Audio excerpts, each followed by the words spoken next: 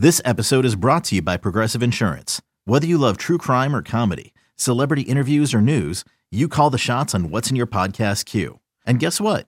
Now you can call them on your auto insurance too with the Name Your Price tool from Progressive. It works just the way it sounds. You tell Progressive how much you want to pay for car insurance, and they'll show you coverage options that fit your budget. Get your quote today at Progressive.com to join the over 28 million drivers who trust Progressive. Progressive Casualty Insurance Company and Affiliates. Price and coverage match limited by state law.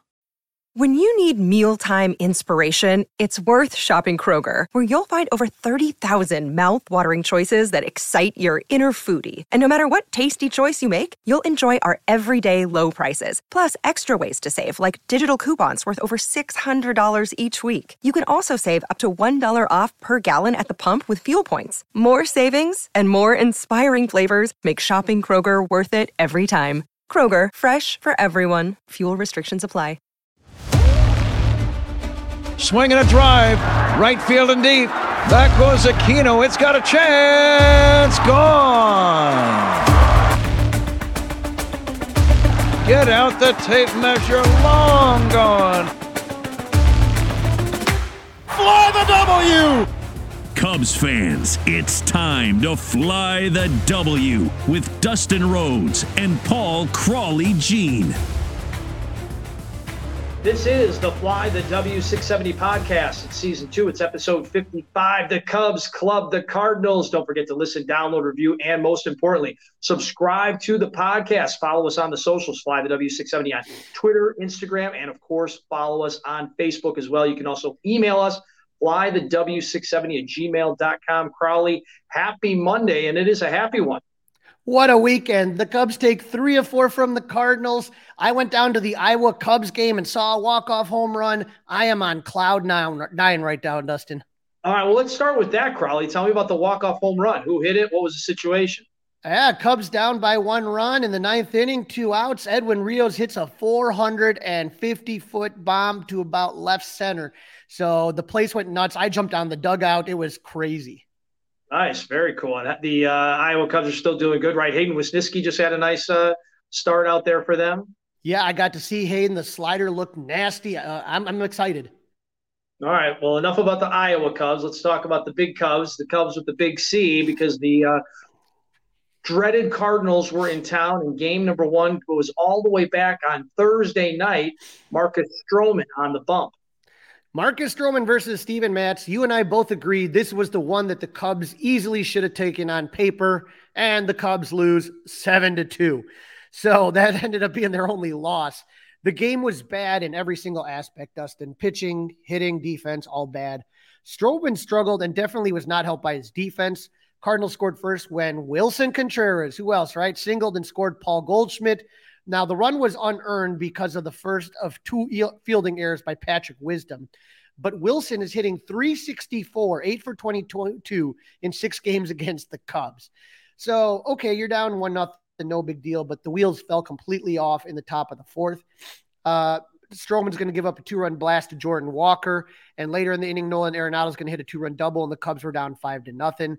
David Ross had seen enough, and Stroman's knife was over. Michael Rauker came in to finish the inning, but when he came back out in the 5th, he gave up a 2-run homer to Paul DeJong. Back to Stroman, though. He went 3.2 innings pitched, gave up 7 hits, 5 runs, 4 of them earned. He walked 4 and struck out 4. So it was his 3rd shortest start of the season. And his 7 hits allowed were the 2nd most of 2023. So Stroh right now is 0-3 with a 6.23 ERA and 3 starts this season against the Cardinals. I know how much you love that. But that's not going to cut it. That's not going to cut it. The 4 walks bothers me. Not being mentally tough enough to handle the errors behind you bothers me. So that this was the most disappointing Stroman start of the year. Yeah, Dustin, he had a streak of 7 quality starts in a row. He has he's only posted 1 out of his last 5 starts. Should the Cubs be hitting the panic button when it comes to Stroh, Dustin? I don't know that they should be hitting the panic button, but this is, again, going back to what I said all season long. This is why they thankfully did not back up the truck and pay this guy during the season. You need to see how he does over the course of hopefully, 25 to 30 starts. He's been really, really good. Of course he has been, but I'm not paying a guy on the other side of 30, $100 million. Just not doing it right now. So, if the Cubs are sitting real close to 500 after this White Sox series, maybe you don't move him. Maybe you're buying another pitcher. But right now, I don't know if anybody's going to give you quite what you thought you were going to get from Marcus Stroman after these last couple starts. I think the blister kind of affected two of those starts. He did really good against Boston, which Boston's been on fire lately. I still think he brings you a return. It's just a question if the Cubs want to extend him or trade him at this point. Right. Well, again, if you don't want him back next year, then I think you should trade him. If you want him back next year and you want to take a run at this Central Division, then you keep him. But you can't not trade him and then not offer him something in the offseason. So that's the tricky part of this whole thing. Now, the offense was just as bad. Coming into Thursday, Dustin, there had been 142 MLB pitchers to make at least 10 starts this season, and only 2 of them failed to have one victory. One of them was the Cardinals lefty Steven Matz, who hadn't recorded a win in nearly a year, and he goes ahead and dominates the Cubs. 5 innings pitched, gave up 1 run on 3 hits with 1 walk and 6 Ks. The Cubs only scored 2 runs on 6 hits, leaving 9 men on base, going 1 for 8 with runners in scoring position. The only offense really came from Yan Gomes, who scored the Cubs' first run by hitting an RBI triple in the 4th, and then he hits another triple in the bottom of the 7th. Now, again, Jordan Walker, the prized rookie of the Cardinals, he can really hit, but the defense leaves a lot to be desired. So he was a little bit assisting on some of those, but you take a look at it, Gomes is going to score on the Christopher Morel ground out. So Gomes was 3 for 4 with an RBI and a run scored. He is the 3rd oldest catcher at 36 years old in one day since 1901 with 2 triples in a game. Hat tip to the great Sarah Langs on that one. Yeah, that was pretty cool. That was the only highlight of the night, Yan Gomes with the 2 triples. They seemed tired. They seemed not enthused, uninspired. And that's just a bad way to handle a rival anytime. That really was disappointing. Right. Well, game 2, once we get to game 2 and game 3, then we start talking about traditional wild and crazy Cubs-Cardinals games that we are used to. This one was a nail biter. Justin Steele on the mound. The Cardinals jumped out to an early lead with 1 out. The Cardinals loaded the bases. Andrew Kinziger hit a little weak ground ball to 3rd. Miles Mastrobuoni took the out at 1st, and that made it 1-0. People thought he should have gone home with it. I thought he made the right call. Steele walked the next batter to load the bases, but got Dylan Carlson to ground into a double play to end the threat. It was what recent Hall of Fame announcer Pat Hughes called one of those turning point moments in the bottom of the 3rd. The Cubs tie it up on Miles Mastrobuoni's first MLB home run ever, a solo shot to tie the game. It wasn't a cheapie either. It wasn't a cheapie, so it wasn't a basket. Good for him. About time. About damn time. Well, let's go with this here, Dustin, because since being recalled from AAA on July 8th, Miles is batting .429 with 1 double, 1 home run, 8 runs scored, a .429 OBP, and 2 stolen bases. So he did start batting. 29 games to start the season, he was batting .145. So good to see him start to come around. And sometimes it's hard when you're not an everyday consistent player to get into a rhythm, and I'm glad that he's able to do that. You saw it with Madrigal, same thing. Struggled to start the season and then got hot before he got injured. Or he likes that MLB meal money much better than he likes the minor league meal money. Maybe. Now, the Cubs added some more runs in the bottom of the 3rd when Mike Tauchman, Palatine Pounder doubles to score Miguel Amaya, and we'll talk about him at the end. But Cody Bellinger homered, and the Cubs were up 4-1. Justin Steele's cruising, but in the 7th with 1 out, Jose Fermin singles, and Steele's day was done. He went 6.1 innings, gave up 6 hits, 2 runs, 1 walk, and a season-high 9 strikeouts. A great quality start, and so good to see Justin Steele looking good. He looked fantastic. I liked what you saw to him. Yeah, he comes out, though, and then Julian Merriweather took over. He strikes out Lars Nootbaar before walking Paul Goldschmidt. Wild pitch is going to move the runners to 2nd and 3rd, and Nolan Arenado, who was on our hot list, singled to make it 4-3. But Wilson Contreras strikes out to end the threat. I don't know how bad you were chewing your nails, Dustin, but I was sweating. I thought for sure Wilson was going to come through. Yeah, that was a tough one. I'm glad Wilson didn't. I did think he was going to do that, but Fortunately, he did not. And it's amazing that the rumors today are that Wilson Contreras is being shopped around by the Cardinals. Basically, they said the two guys, Arenado and Goldschmidt, who we talked about last time, are not moving, and everyone else is available. So that just shows you what a disaster that signing was for the Cardinals. Yeah, it's been rough. They're going to have to eat a lot of money if they have any plan to get rid of Wilson Contreras. But Dustin, we do need to talk about the eighth inning. You know me, man. Look at me. If you're watching on the Scores YouTube channel, you can see I'm surrounded by Cubs memorabilia. I love the Cubs and I hate the Cardinals with every bounce of my being. But what happened in the eighth inning of this game was a joke, and MLB needs to address it, okay? Down 4-3, riding a 6-game winning streak and the Cardinals season on the line, the Cardinals load the bases with one out. Michael Fulmer and Mark Leiter walk the bases loaded. Cannot happen, Dustin. Cannot happen. It's inexcusable. With one out, pitch hitter Alec Burleson is up to the plate, and Mark Leiter cannot throw strikes. Now, again, if you are watching on YouTube on the 670 The Score channel, make sure to subscribe. I'm putting up the graphic that shows what happened, Leiter versus Burleson. The first 3 pitches are nowhere close to the strike zone. Okay, so he cannot throw a strike, Leiter. He walked the previous batter, and these 3 pitches are way outside and high. Then it gets to pitch number 4, the fourth pitch. The fourth pitch is slightly outside, but definitely outside. It is called a strike. That makes it 3-1, bases loaded, 1 out. The fifth pitch of this at bat is nowhere near a strike. I don't know how he missed this call. And that would make it 3-2. And then Leiter throws one even further outside. Burleson has no idea what this umpire is going to call. So he goes low and outside to get the ball, grounds into a double play. And that is going to end the threat. And the Cubs are going to win that game 4-3. But that was a run right there for the Cardinals. The game should have been tied.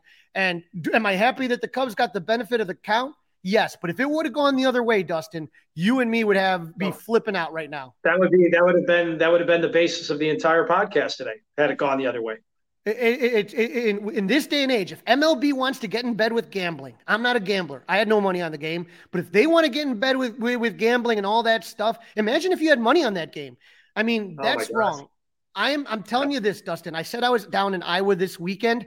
They had the ABS system there in AAA. To remind our listeners, the ABA system is when either a pitcher, a catcher, or a batter can challenge a call. You have only a limited amount. I think it's 3 per game. So as long as you're right on your challenge, you retain all 3. If you're wrong, you lose 1. Okay? And it worked fine. It was awesome. They would challenge it. You have to tap your helmet immediately or tell the umpire immediately. It goes up on the screen. They show it exactly like we saw what I showed on here on the board, and you get the call right in these critical moments. That was inexcusable.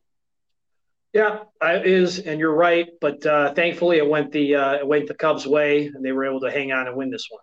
Yeah, the offense scored 4 runs on 9 hits. Bellinger 3 for 4 with 2 RBIs, and Miles Mastrobuoni 2 for 3 with that solo home run. Dustin. Now all of a sudden he's in there for his bat. I knew they needed to play him for his defense after Thursday night, after Patrick Wisdom forgot how to play third base. So I expected him out there. I definitely didn't expect that homer.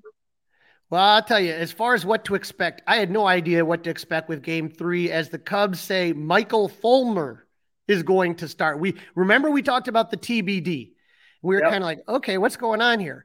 So the Cubs, were they going to go a bullpen game? Didn't know. So Michael Fulmer is going to start against Miles Michaelis. The Cubs win this one in a wild 8-6 game, classic Cubs Cardinals, and probably one of the signature wins of the season. So the opener strategy, Michael Fulmer comes out to start the game, and then the very first pitch, Lars Nootbaar hits a home run. Didn't look like it was going to work out. At that point, I was totally deflated. I was totally deflated at that point. I'm like, really? After hanging on Friday, this is how we're going to start Saturday? And it was just such a weird thing with saying Fulmer's going to start, and what are we going to expect? And the very first pitch out. That being said, Fulmer did okay. He went 2 innings. He gave up 1 run on 3 hits with 1 walk and 2 Ks. But in the third, Drew Smyly comes into the game. So, okay, why didn't he start? I don't know. Were they trying something? I don't know. But the results for Drew Smyly were the same. Awful. He went 3.2 innings, gave up 5 runs on 6 hits, 1 walk, and 5 Ks.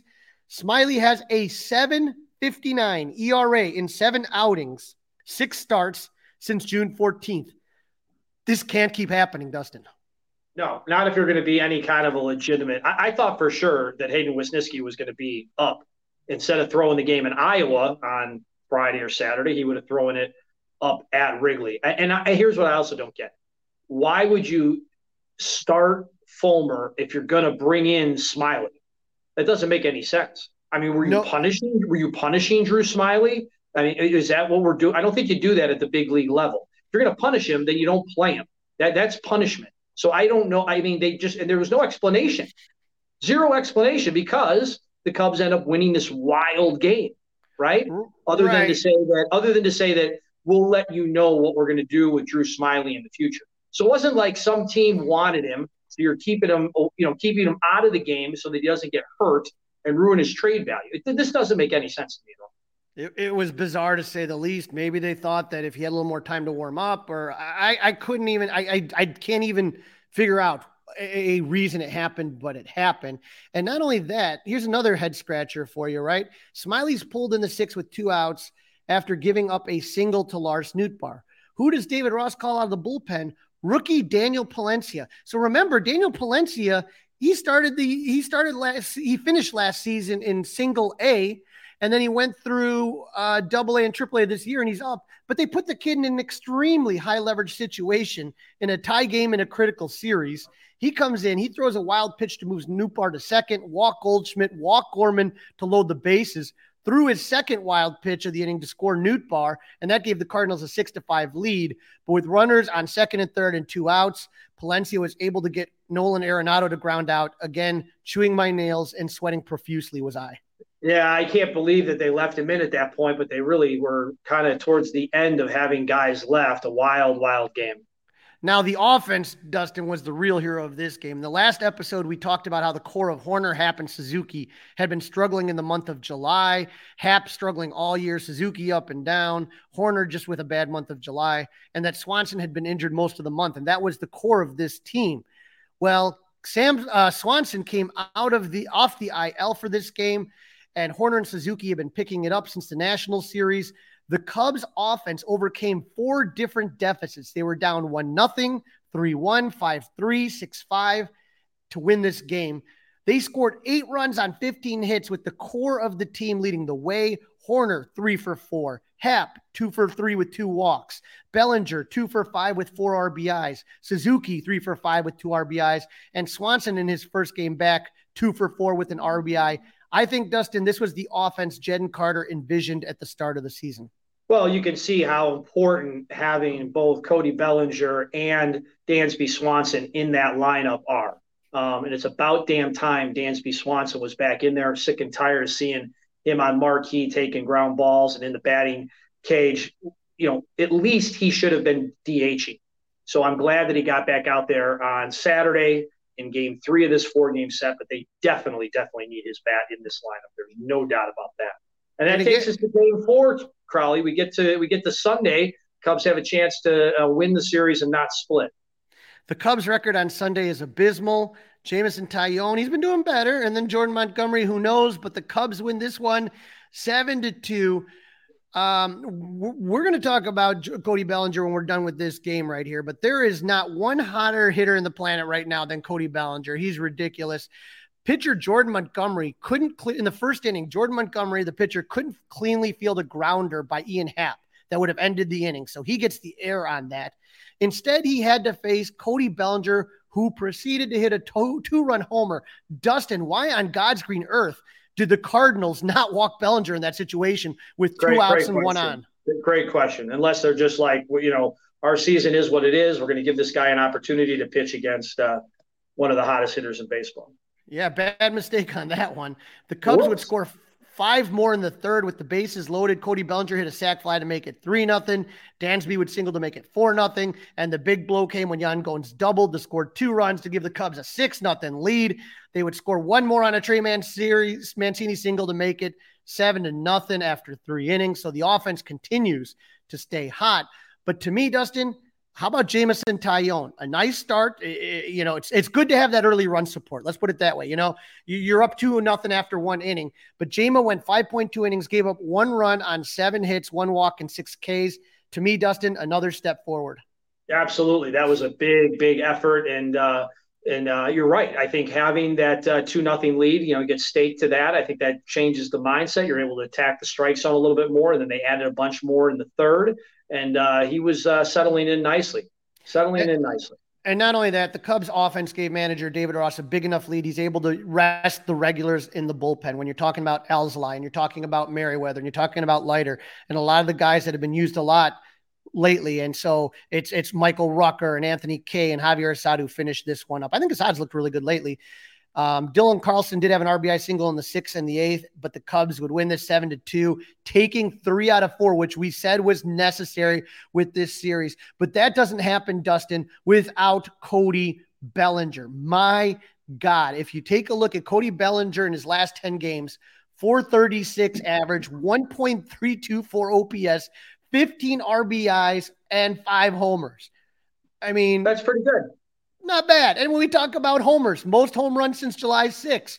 Austin Riley's on the list. Giancarlo Stanton's on the list. Freddie Freeman and Manny Machado. But number 1, tied with Machado, is Cody Bellinger. And then how about this? OPS against left-handed pitchers. So Cody Bellinger's a lefty. You think that, that's going to be tough. He's in the top. He's with Freddie Freeman and Kyle Tucker and Shohei Ohtani. He has a higher OPS against left-handed batters than Shohei Ohtani this season, 1.067. The man's going to get paid this offseason. That's all I know. He's going to, if he continues like this, there's no doubt he's going to make a ton of money, Dustin. But, Bruce Levine, as we talked about, has kept saying he sees Stroman getting traded and the Cubs keeping Bellinger, trying to get in his good graces. And maybe he's the big free agent offseason signing for the Cubs.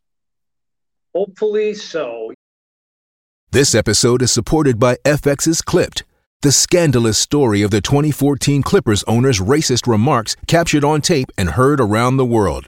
The series charts the tape's impact on a dysfunctional basketball organization striving to win against their reputation as the most cursed team in the league. Starring Lawrence Fishburne, Jackie Weaver, Cleopatra Coleman, and Ed O'Neill.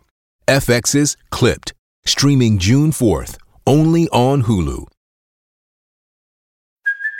Hey, it's Kaylee Cuoco for Priceline. Ready to go to your happy place for a happy price? Well, why didn't you say so? Just download the Priceline app right now and save up to 60% on hotels. So whether it's Cousin Kevin's Kazoo Concert in Kansas City, go Kevin, or Becky's Bachelorette Bash in Bermuda, you never have to miss a trip ever again. So download the Priceline app today. Your savings are waiting.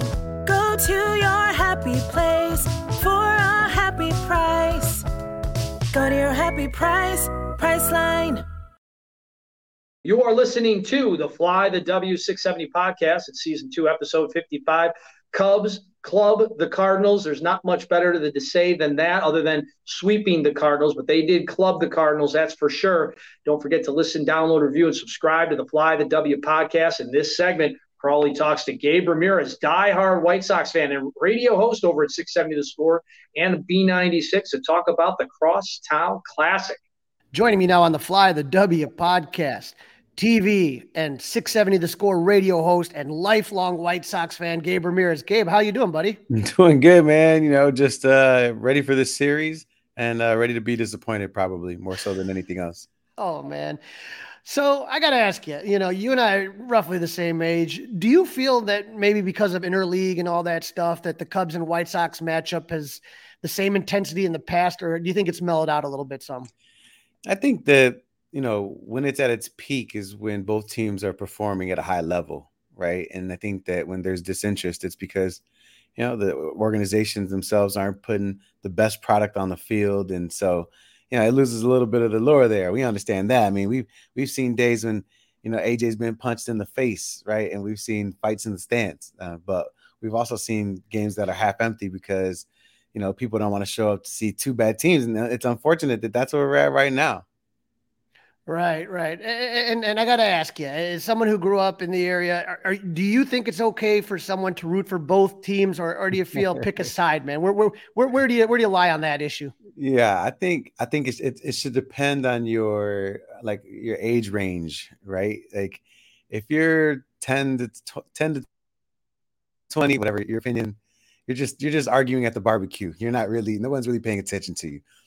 In your 20s, I think you should have a little bit of loyalty, pick your team, kind of figure out who it is that you like. But then once you get in your 30s and above, it's like you love who you love, and you hope that the other side does well. You shouldn't hate the other side, is what I'm saying. I don't like the fans, saying those are the ones that get on my nerves. The ones that hate the other side. I can't help but to say something. What kind of fan are you, Carly?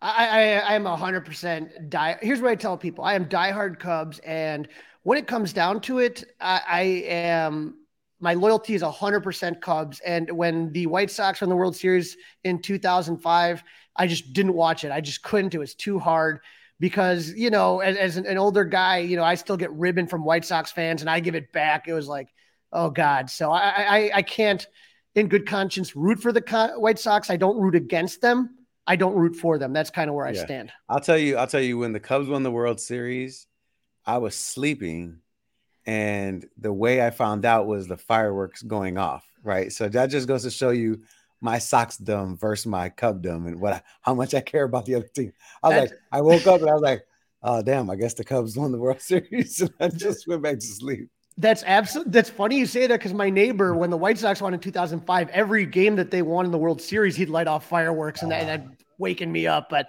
it's, you know what, man, like I said, it's fun as long as, everyone doesn't take it too serious. I think that's the thing, is that, like, we're going to be, we may have our own different rooting interests, but I've gone to Cubs Sox games with Sox fans. I was at the Cell when Michael Barrett punched AJ Pierzynski. So, I mean, I've gone both ways, and I'm hoping to go this next week coming up. So, I just love the fun of it. And I love that we have two teams and you can kind of draw sides as long as you just don't act like an idiot. You know what I mean? That's a great point. That there's one thing we can not take for granted, and it is that we have two teams here, in Chicago. I always talk about the fact that, the year after Chris Bryant won the MVP, I still made it out to Wrigley because I wanted to watch, as a baseball fan, the best player, or who was deemed the best player in the majors. And so for me, it was a treat, even though he wasn't playing for the White Sox, to still have opportunities like that. Or whenever a player comes into town, obviously prior to this season, that played in the other league, if you were a fan of theirs, but their team didn't come see your ball club, but once a year at that, you can go to the other side of town. So that was always fun. Yeah, and so Gabe, for our Cub-centric listeners right now, why don't you tell us, give us your kind of breakdown of the season so far for the 2023 Chicago White Sox? Yeah, and for the Cubs fans that are out there, it's been tough growing up as a Sox fan. I'll be honest. My dad is a Cubs fan. My brother's a Cubs fan. I just grew up in the era of Robert Ventura, Frank Thomas, Ozzie Guillen, Blackjack McDowell. Those guys kind of defined my childhood, and so therefore I kind of leaned in that direction when it came to them. But the Sox themselves, come on, I mean, it's just a continuation of last season, right? There was frustration for all of us as Sox fans, seeing what was going on, the underachieving that was happening from the ball club, and then the front office, right? Where the assumption is you have guys in place that are trying to do what's best for the organization in terms of winning. And one of the most difficult things to do is admit failure at that level, right? Because you are getting paid the big bucks to make those decisions, whether it's Ryan Poles, Ryan Pace, or, Jet or whoever it might be. And the Sox seem to be in that space right now where they've made mistakes and they can't seem to just admit that that's what they are and move on from them. They continue to try to live in this space of, we hope everyone can play at a high level at the same time. And what we realize as fans is that that's just not a reality. And so that's why you see the dip in attendance. That's why you see the low voting for Luis Robert Jr. But that's nothing new for Sox fans, right, Carly? That's nothing new. I mean, Sox fans, if you're not performing well, they're just not going to show up because it's a smaller fan base, right? It is like a small market team in its circle of fan base that exists. And so if you're not performing well, they're not going to show up. And so we're waiting for a winner. We were promised one. We were promised at least the concept and the notion of a World Series winner or someone a team that can compete for that.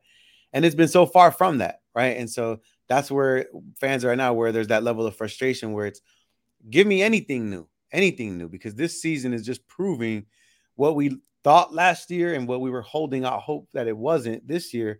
But the fact is, it is. And that is a team that isn't as good as we thought they were going to be.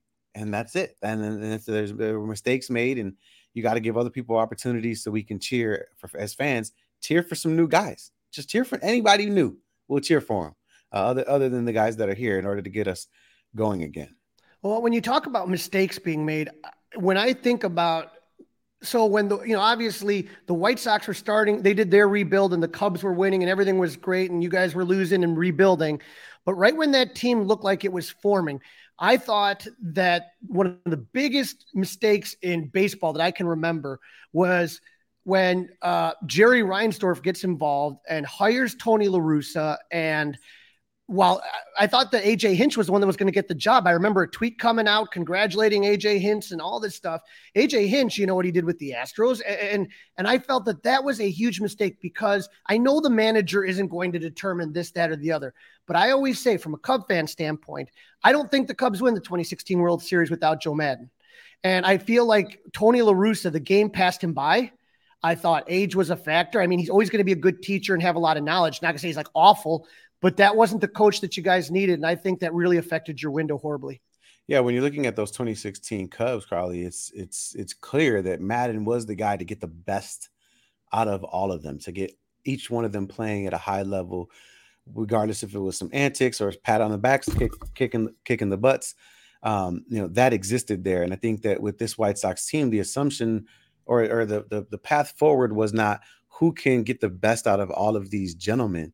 It was, I have a guy who I think is really good and this team is really good, so everything's going to be okay.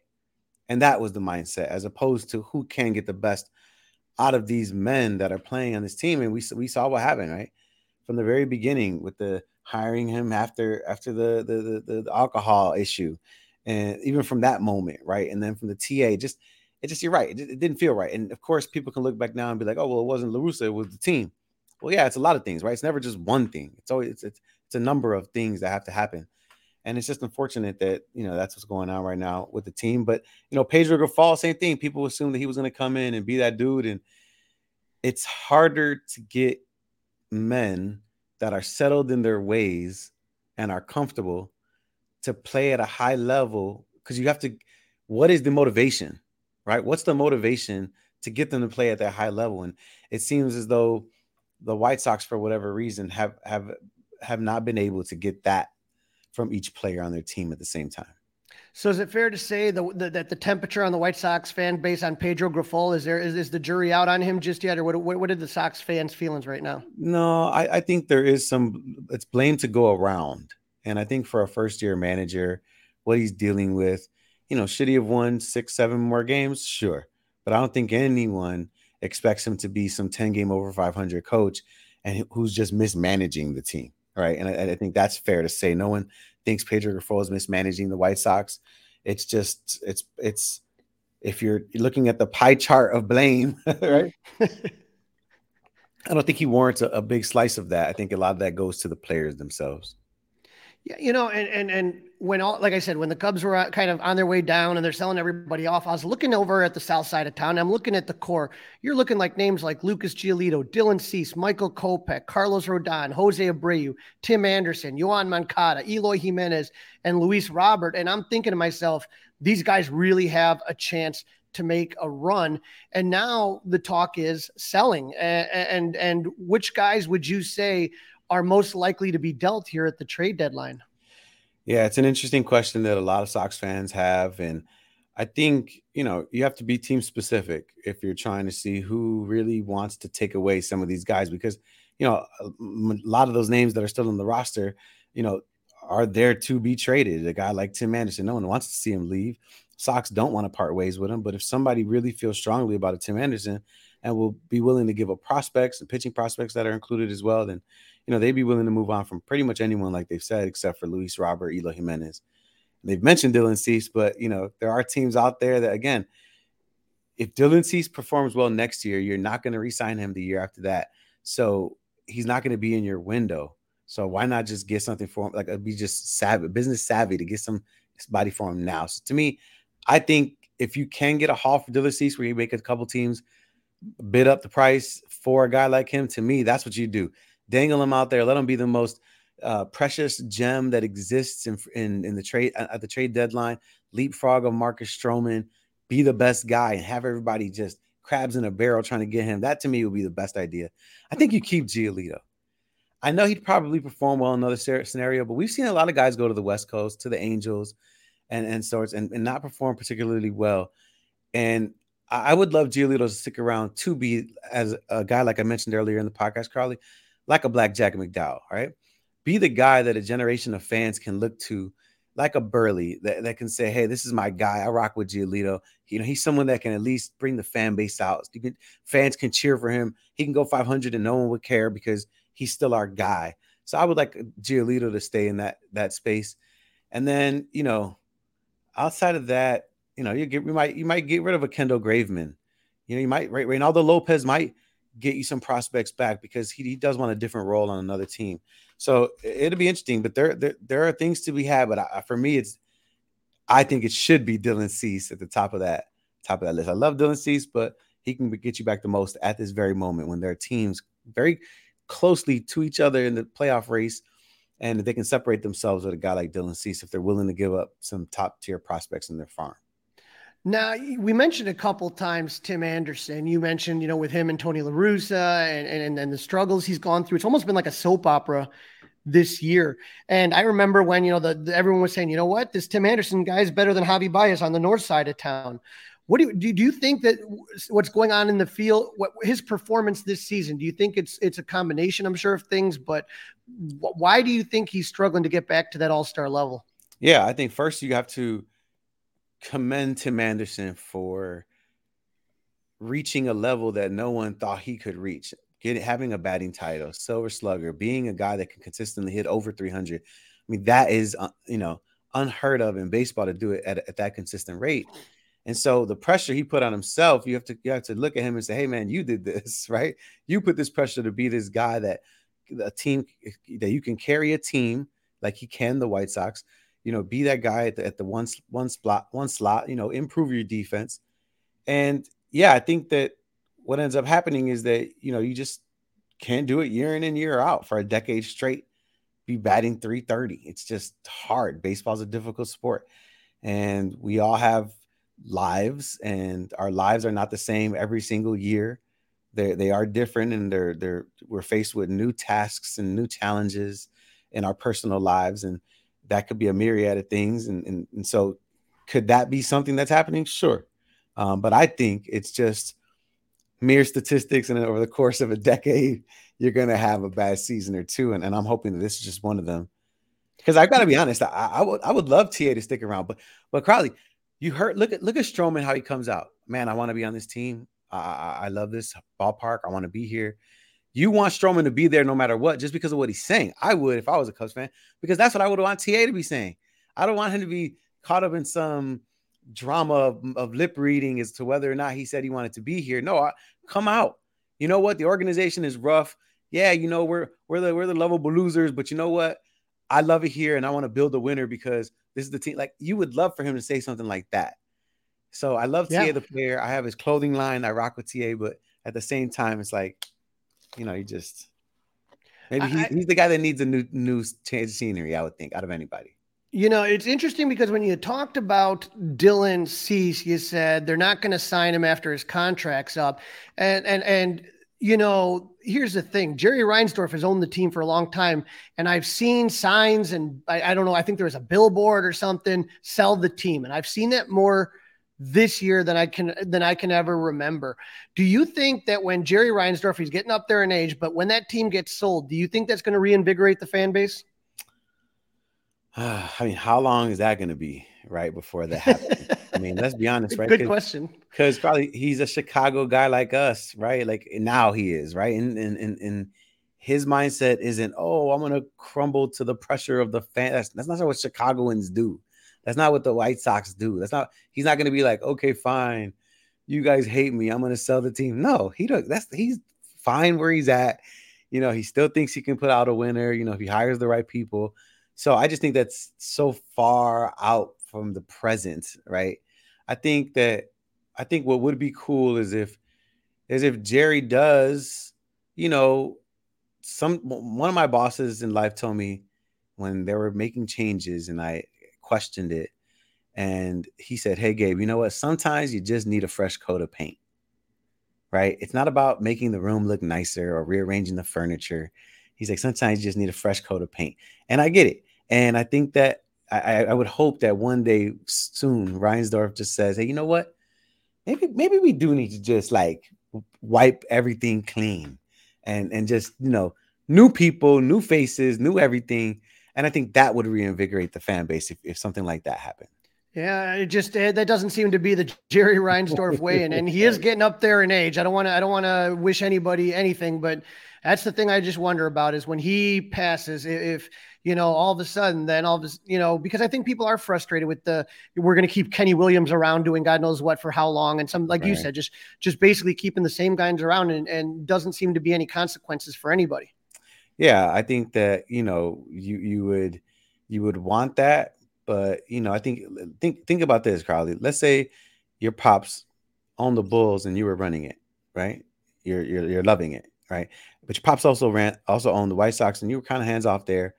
But then let's say something does happen to your pops, you're not just gonna let the White Sox go away. You're gonna or sell it off, right? You're not gonna do that. You're gonna go ahead and be full-fledged involved in both of them as a human. That's what I would think. I mean, especially Michael Reinsdorf. I know him to be a really great guy, very business savvy. So I can imagine he would want to take on the challenge of turning his White Sox into a winner after that. I'm just saying, we're having a regular conversation, right? That's right. If it was me and my pops had that business, I would want to take it over and turn it into a winner. Yeah, I mean, maybe Michael can do that, because I mean, I just remember the turnover when you had Dollar Bill Wirtz with the Blackhawks, and then all of a sudden Rocky took over, and all of a sudden it just seemed like there was a change, and I wonder how much that would really reinvigorate the fan base.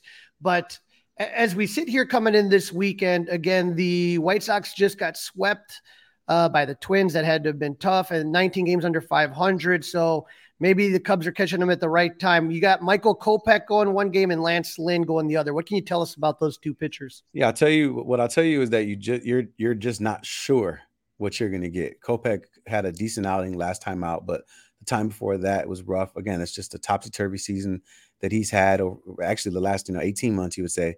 So he could mow you guys down. He can throw the fastball hard. If the slider's working, he's going to be doing well. And if the changeup can get over the plate for a strike, then guys are going to be in for a tough night. But that's if he can find it. If he's out of the strike zone up high with his fastball, I mean, you guys are a patient team. So it could it could be tough, because if some of your guys are sitting dead red and Kopech has to go a heater down the middle because he's behind. Guys like Happ, Wisdom, Seiya, I mean, they're going to make him pay. And, of course, Cody Bellinger as well. Lance Lynn, I think he is a guy that, he'll get up for a game like this. He's looking for something have him get up. And this could be one of those games. And also, I think he's a thinking pitcher. So I think he'll do a little bit better than Kopech. But, again, Carly, you just don't know, right? That's the reality of it. Kopech could go 2 innings. He could go 6.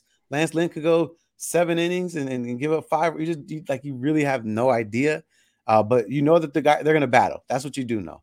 You're going to get a scrappy back end of the White Sox team with Remillard, and Zavala's always going to play hard. That's 7, 8, 9 slot. They're always going to battle. And then if the top of the order can perform at a high level with Benintendi and Tim Anderson, then I feel like the middle of the lineup comes through when they see guys on base. Well, Gabe, we always make our predictions at the end of the show. And so Dustin and I'm going to let you have a chance here to make your prediction. You got a 2-game series at the Cell. Well, how do you see this playing out? Yeah, 2-game series at the Cell. I'm going to say first game, Sox win like 7-6. I think Kopech, keeps it down. Bullpen gives it up late, 7-6. And then I think the second game, who's pitching for the Cubs the second game? The second game for the Cubs is going to be Marcus Stroman versus Lance Lynn. There should be a lot of scouts in attendance, Gabe. Yeah, as I'm sure there are. Who's pitching against Kopech? Tell me, Carly, while I'm saying this little thing here about Lance Lynn. So, Kyle Hendricks is going against Michael Kopech. Ooh, okay, I take that back. It's going to be 5-3 White Sox because it's going to be a lower scoring game. 5-3. Kyle Hendricks has been pitching so. Oh my gosh, I've loved watching Kyle Hendricks pitch since he's came back. It's just fun to. I love pitchers like that. So you guys are lucky to have a guy like Kyle Hendricks. But that'll be a great matchup. 5-3. Or yeah. It could go either way. 5-3 on the first game. The second game, Lance Lynn, Stroman. Stroman didn't pitch well last time out. What happened there? It's a good question. He struggled ever since coming back from London. So that's where we talk about the inconsistency here. So we'll see what happens. Yeah. So if he's pissed that he's about to get traded and he's not getting what he wants, and he throws anything 2 miles per hour slower to Eloy or Luis Robert, Sox could win that one too. So maybe that's one of those games that gets out of hand. Maybe it's like an 8-2 White Sox. Oh, all right. Now you know how Eloy loves to perform against the Cubs. That's what I'm saying. Gabe, do me a favor. Tell her, and I want to make sure our listeners understand this. Gabe Ramirez is not just a White Sox guy. He covers all the sports, the Bears, Bulls, Hawks, everybody. White Sox, Cubs. When can our listeners listen to your radio show? Yeah, every night, 6 p.m. on 670 The Score, talking all Chicago sports, Cubs included, obviously, 670 the home of Chicago Cubs baseball. And Bear season's coming up. So Bears Unleashed, Friday and Saturday nights on Fox 32. And then you can catch me on the post game after the Bears on Fox as well. Luke Canellis, Ann Herron, Jim Miller, and myself and Corey Wooten on the post game after the Bears. So that's the best post game, man. And I got to tell you, and where can they find you on the socials? Oh, at Chicago_Gabe, Gabe. Follow me, man. I follow you back. All right, Gabe, I appreciate you so much for jumping on and talking White Sox with us. I wish you the best of luck after Wednesday's game with the rest of your season. Thanks for jumping on, Gabe. I like it. Thank you. With threats to our nation waiting around every corner, adaptability is more important than ever. When conditions change without notice, quick strategic thinking is crucial. And with obstacles consistently impending, determination is essential in overcoming them. It's this willingness, decisiveness, and resilience that sets Marines apart. With our fighting spirit, we don't just fight battles, we win them. Marines are the constant our nation counts on to fight the unknown. And through adaptable problem solving, we do just that. Learn more at marines.com. This is the Fly the W670 podcast. It's season 2. It's episode 55. The Cubs club the Cardinals. Crowley, great job there with Gabe. Looking forward to that series Tuesday and Wednesday. But let's the Cubs get a day off today, Monday. Let's see what the standings look like as we have a day off. Yep, the standings. It's a never-ending roller coaster with the Cubs, right? Just when you finally get out, they pull you back in. Milwaukee right now at 55-45. They're hot right now. They've won 7 of their last 10, but they lost their last game.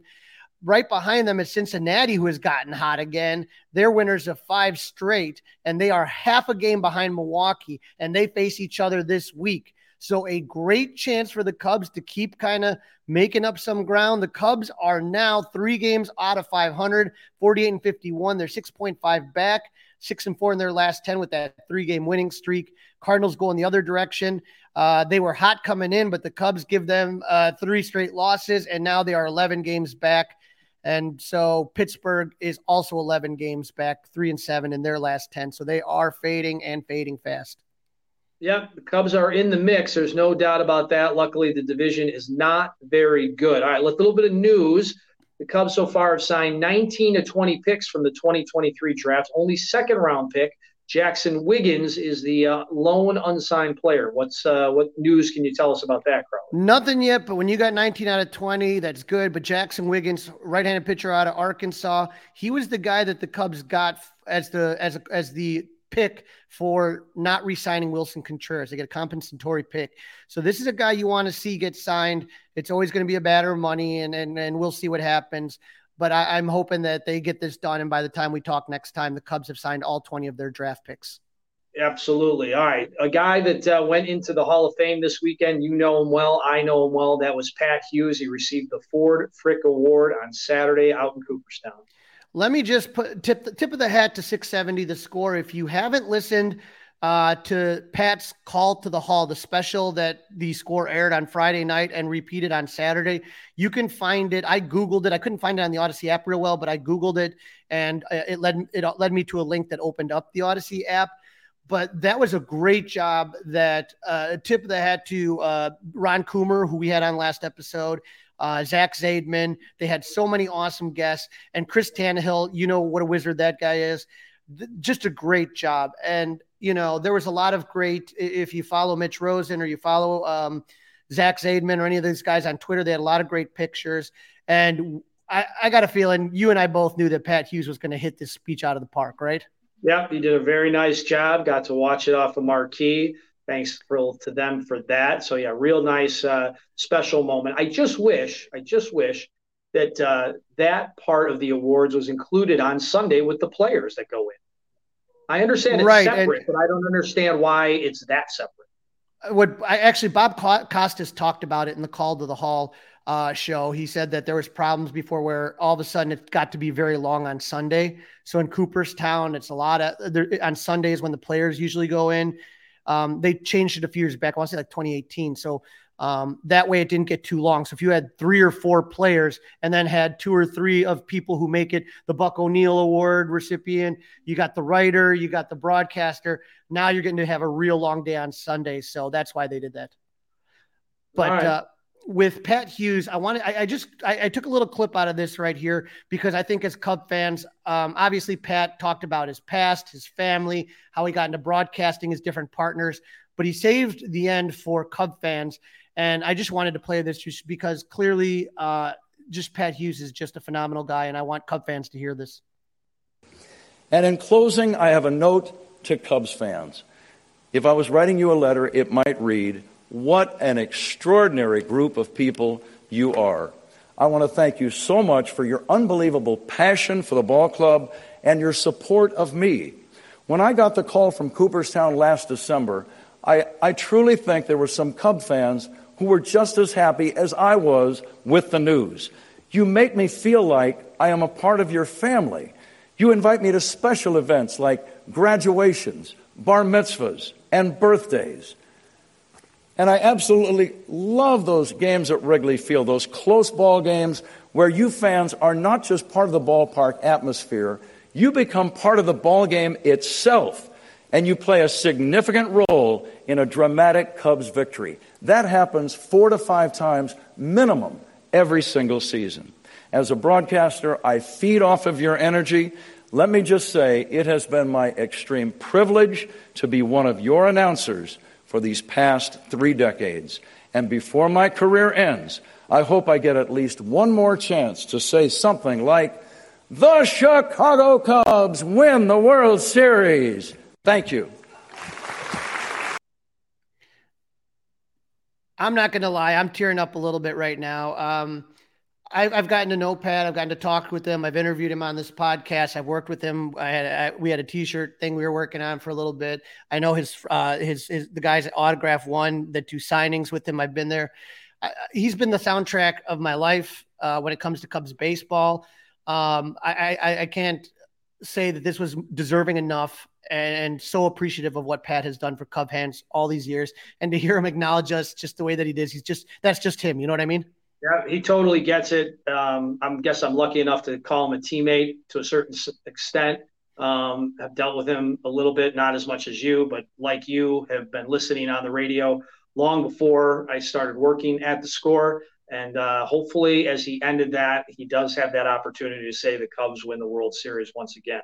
So kudos to Pat Hughes. Kudos to everybody over at 670 The Score. It was a special, special moment. And how about this? Also special, Dansby Swanson back in action on Saturday off the IL. They optioned Jared Young back out to Iowa.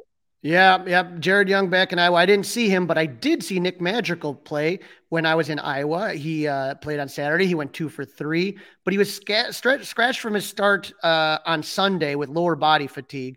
But he looked really good in Iowa. So he looks, hopefully the legs get under him a little bit and he'll be okay. You remember Brad Boxberger, he will begin throwing bullpen sessions. So he's progressing. He's going to start that today on Monday. And Brandon Hughes, the lefty, has started playing catch. So we'll kind of keep an eye on those guys. All right, here we go, Crowley. We got the Cubs Sox, the first 2 of 4 games. I don't like how it's set up now. I don't like 2 games in the middle of the week. It should be 1 3-game series over the weekend at the other person's ballpark every other year. That's how you could make it special. This is not special. Now it's just another 4 games and 2 games in the middle of the week. Can't stand it. Right. I'm not really a big fan. I like your idea. Last season, the White Sox underachieved again. They went 81-81, finishing 11 games behind the first place Guardians and missed the playoffs again. Tony La Russa, at age 78, stepped down as manager when the season ended due to health issues that kept him out of the dugout most of August and September. They made some additions in the offseason. They added Andrew Benintendi, who's been having a pretty decent year in left field. They also signed Mike Clevenger. That was a whole awful saga with accusations of spousal abuse and child abuse, and it was a mess. They did have some key losses. Obviously, Jose Abreu, who was the cornerstone of the White Sox for many, many years. Johnny Cueto, who had a great surprise season for them last year. A.J. Pollock is gone. Vince Velasquez, Josh Harrison, Danny Mendick, and Adam Engel. So the biggest offseason move, again, they hired Pedro Grifol, former bench coach for KC, as their new manager. That being said, Dustin, the White Sox once again underachievers, and it looks like they will be sellers at the deadline. They're currently in 4th place with a record of 41-60. They're 19 games under 500, 12 games behind the Twins in the AL Central. So, I mean, for White Sox fans, the fans, fact that they went up to Minnesota, Crawley, they had an opportunity to maybe change some things around. They needed a sweep, and not only didn't they get a win, they were swept this weekend up in Minnesota, losers of 7 of the last 10. Yeah, it's got to be really tough to be a White Sox fan right now, because they had this window. And they've done nothing with it, and this window is about to be shut solid. Well, again, the thing I tell people is that when the Cubs were playing Game 7 of the World Series, before the game, I told myself, these truly are the 2 best teams. They deserve to be here. And no matter who wins tonight, I expect both teams to return to the World Series. And that was my mentality. And all of a sudden, Dustin, we should know better as Cub fans. You see how hard it is, and you see how quick that window closes. And the White Sox built a really good core with Rick Hahn. Jerry Reinsdorf put his nose in where it didn't belong, hired Tony La Russa over A.J. Hinch. And I think that's going to be – people are going to look back at that in White Sox history as one of the biggest blunders of all time. That, to me, is their equivalent of Brock Fabroglio as far as a decision that affected the future of their organization. Yeah. All right. Enough about the White Sox. Let's talk about the Cubs versus the White Sox. Game 1, Tuesday night, Kyle Hendricks versus Michael Kopech. This is an interesting matchup. 2 very different styles of pitchers. Yeah, Dustin. And what do you think, man? There's probably going to be a ton of scouts in attendance with both of these teams possibly being sellers. You know, the Cubs looking like they're still trying to fight to keep it going, and the White Sox not so much. So I anticipate that there's a good portion of that crowd's going to be scouts looking at, a lot of these guys like Kyle Hendricks or Lucas Giolito that may be traded. Kyle Hendricks, 3-4 with a 3.38 ERA. His last start against Washington, he went 6 innings, gave up 5 hits and 1 earned run. That was his last start against Boston. That was the one he struggled, 4.2, 8 hits, 5 earned runs. And he also struggled a little bit against the Yankees. So, obviously Boston and the Yankees are a much, much better team than the Chicago White Sox. Not even close. Yeah. Right. So, I mean, and the wind was really bad that night that we watched. I was there against Boston when the Red Sox were in town. So, I mean, I kind of just put that in the back of my head as well, that it was, Kyle Hendricks is definitely not a guy that's going to benefit from wind blowing out. But when we talk about Michael Kopech, he's a guy that's kind of really had an up and down season. One of those disappointments for the Sox this year. You thought that maybe he's going to break out. He's 4-8 with a 4.29. His last start against the Mets, he did really well, 4.2 innings, gave up 2 hits, 1 earned run. Against Atlanta, he got the loss. He only went 0.2 innings. He gave up 4 earned runs. And against the Angels, he went 4 innings, gave up 4 hits, 2 earned runs, but 7 walks. If you look at his last 3 starts, against the Mets, he has 4 walks. Against the Atlanta, he has 4 walks. And against the Angels, he has 7 walks. This is a guy that is going to give you some free passes. You have to be willing to take them. Yeah, you got to have smart approach, no doubt about that. You got to go up there knowing that. I'm sure they're going to pass along those stats to the Cubs lineup that night. Right. Now in game 2, Dustin, 2 guys again that are on the block. So all 4 pitchers. This is where it gets interesting, right, Crowley? Like, I expect Marcus Stroman to make this start. I wonder if Lance Lynn makes this start. Again, both guys, both coveted right now. And again, Lance Lynn could be gone. You're right. As far as Stroman is concerned, we talked a little bit earlier about Stroman's struggles. He took the loss against St. Louis, only went 3.2 innings, gave up 4 earned runs. Errors are going to happen, but that doesn't excuse 4 walks, Dustin. And that also really hurt him. Yeah, that number's got to come down. There's no doubt about that. Against Boston, he had his best start in a while. He went 6 innings pitched, gave up 1 earned run and 3 hits, and he only had 1 walk in that game. But before that, against Milwaukee, 5 innings, he gave up 4 runs. He also had 4 walks. So in 2 of his last 3 starts, he's walked 4 or more batters. Got to fix it. Can't have it. It's not the recipe for success at all. So that's on him. That he can't blame the bad third baseman or the shortstop that's an all-star second baseman who's filling in. Stop it. Get your head right, hit the ball over the plate, and don't blame anybody but yourself. All right. Well, we got Lance Lynn on the other side with a 6-9 with a 6.19 ERA. Right now against Minnesota was his last start. He went 6.2 innings, gave up 6 earned runs on 8 hits. Against Atlanta, he gave up 4 earned runs on 6 hits, going only 5.1 innings. He had a good start against Toronto, went 7 innings, gave up 1 hit and 0 earned run. Thing about Lance Lynn, he gives up the long ball. So hopefully the Cubs offense remains hot and they can make him pay if he makes those mistakes, which he has been prone to do.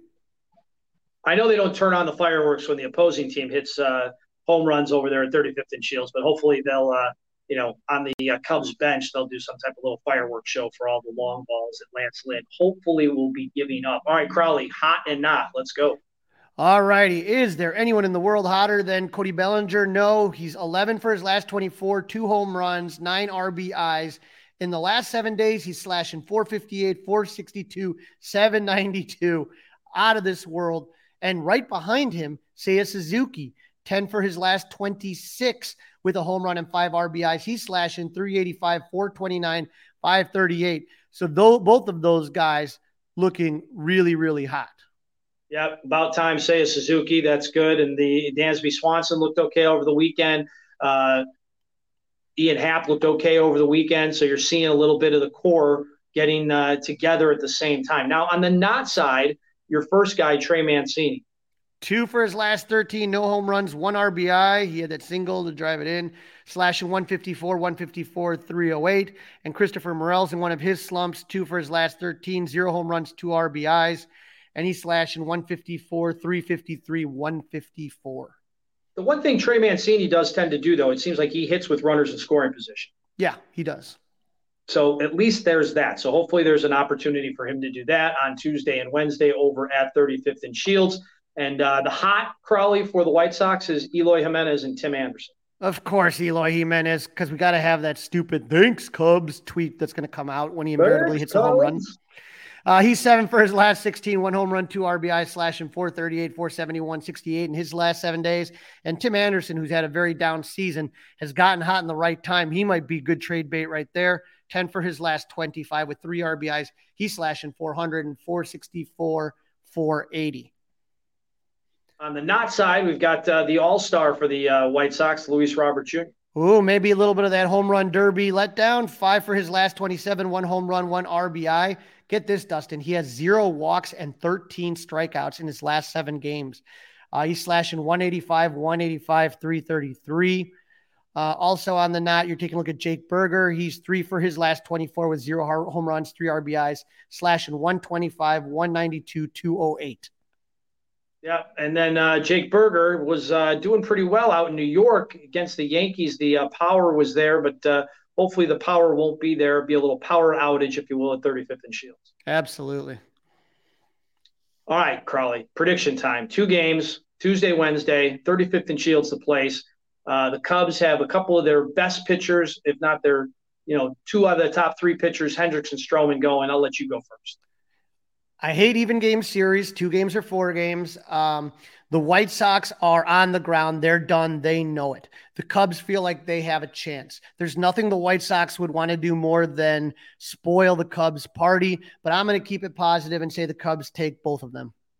I am too. You're exactly right, but they got to go in there that first game, put that the old proverbial foot on the throat. All right, that's a wrap. Don't forget to listen, download, review, and subscribe to the Fly the W podcast. Follow the socials, Fly the W on Facebook and Instagram. You can email us, flythew670gmail.com. And Crowley, you know it, but you can watch us now on YouTube by subscribing to the 670 The Score YouTube channel. Hey, Cub fans, let's head down to U.S. Cellular. Let's go to the South Side, take over their park, cheer on the Cubs, push them through. We can all be cheering. Go Cubs!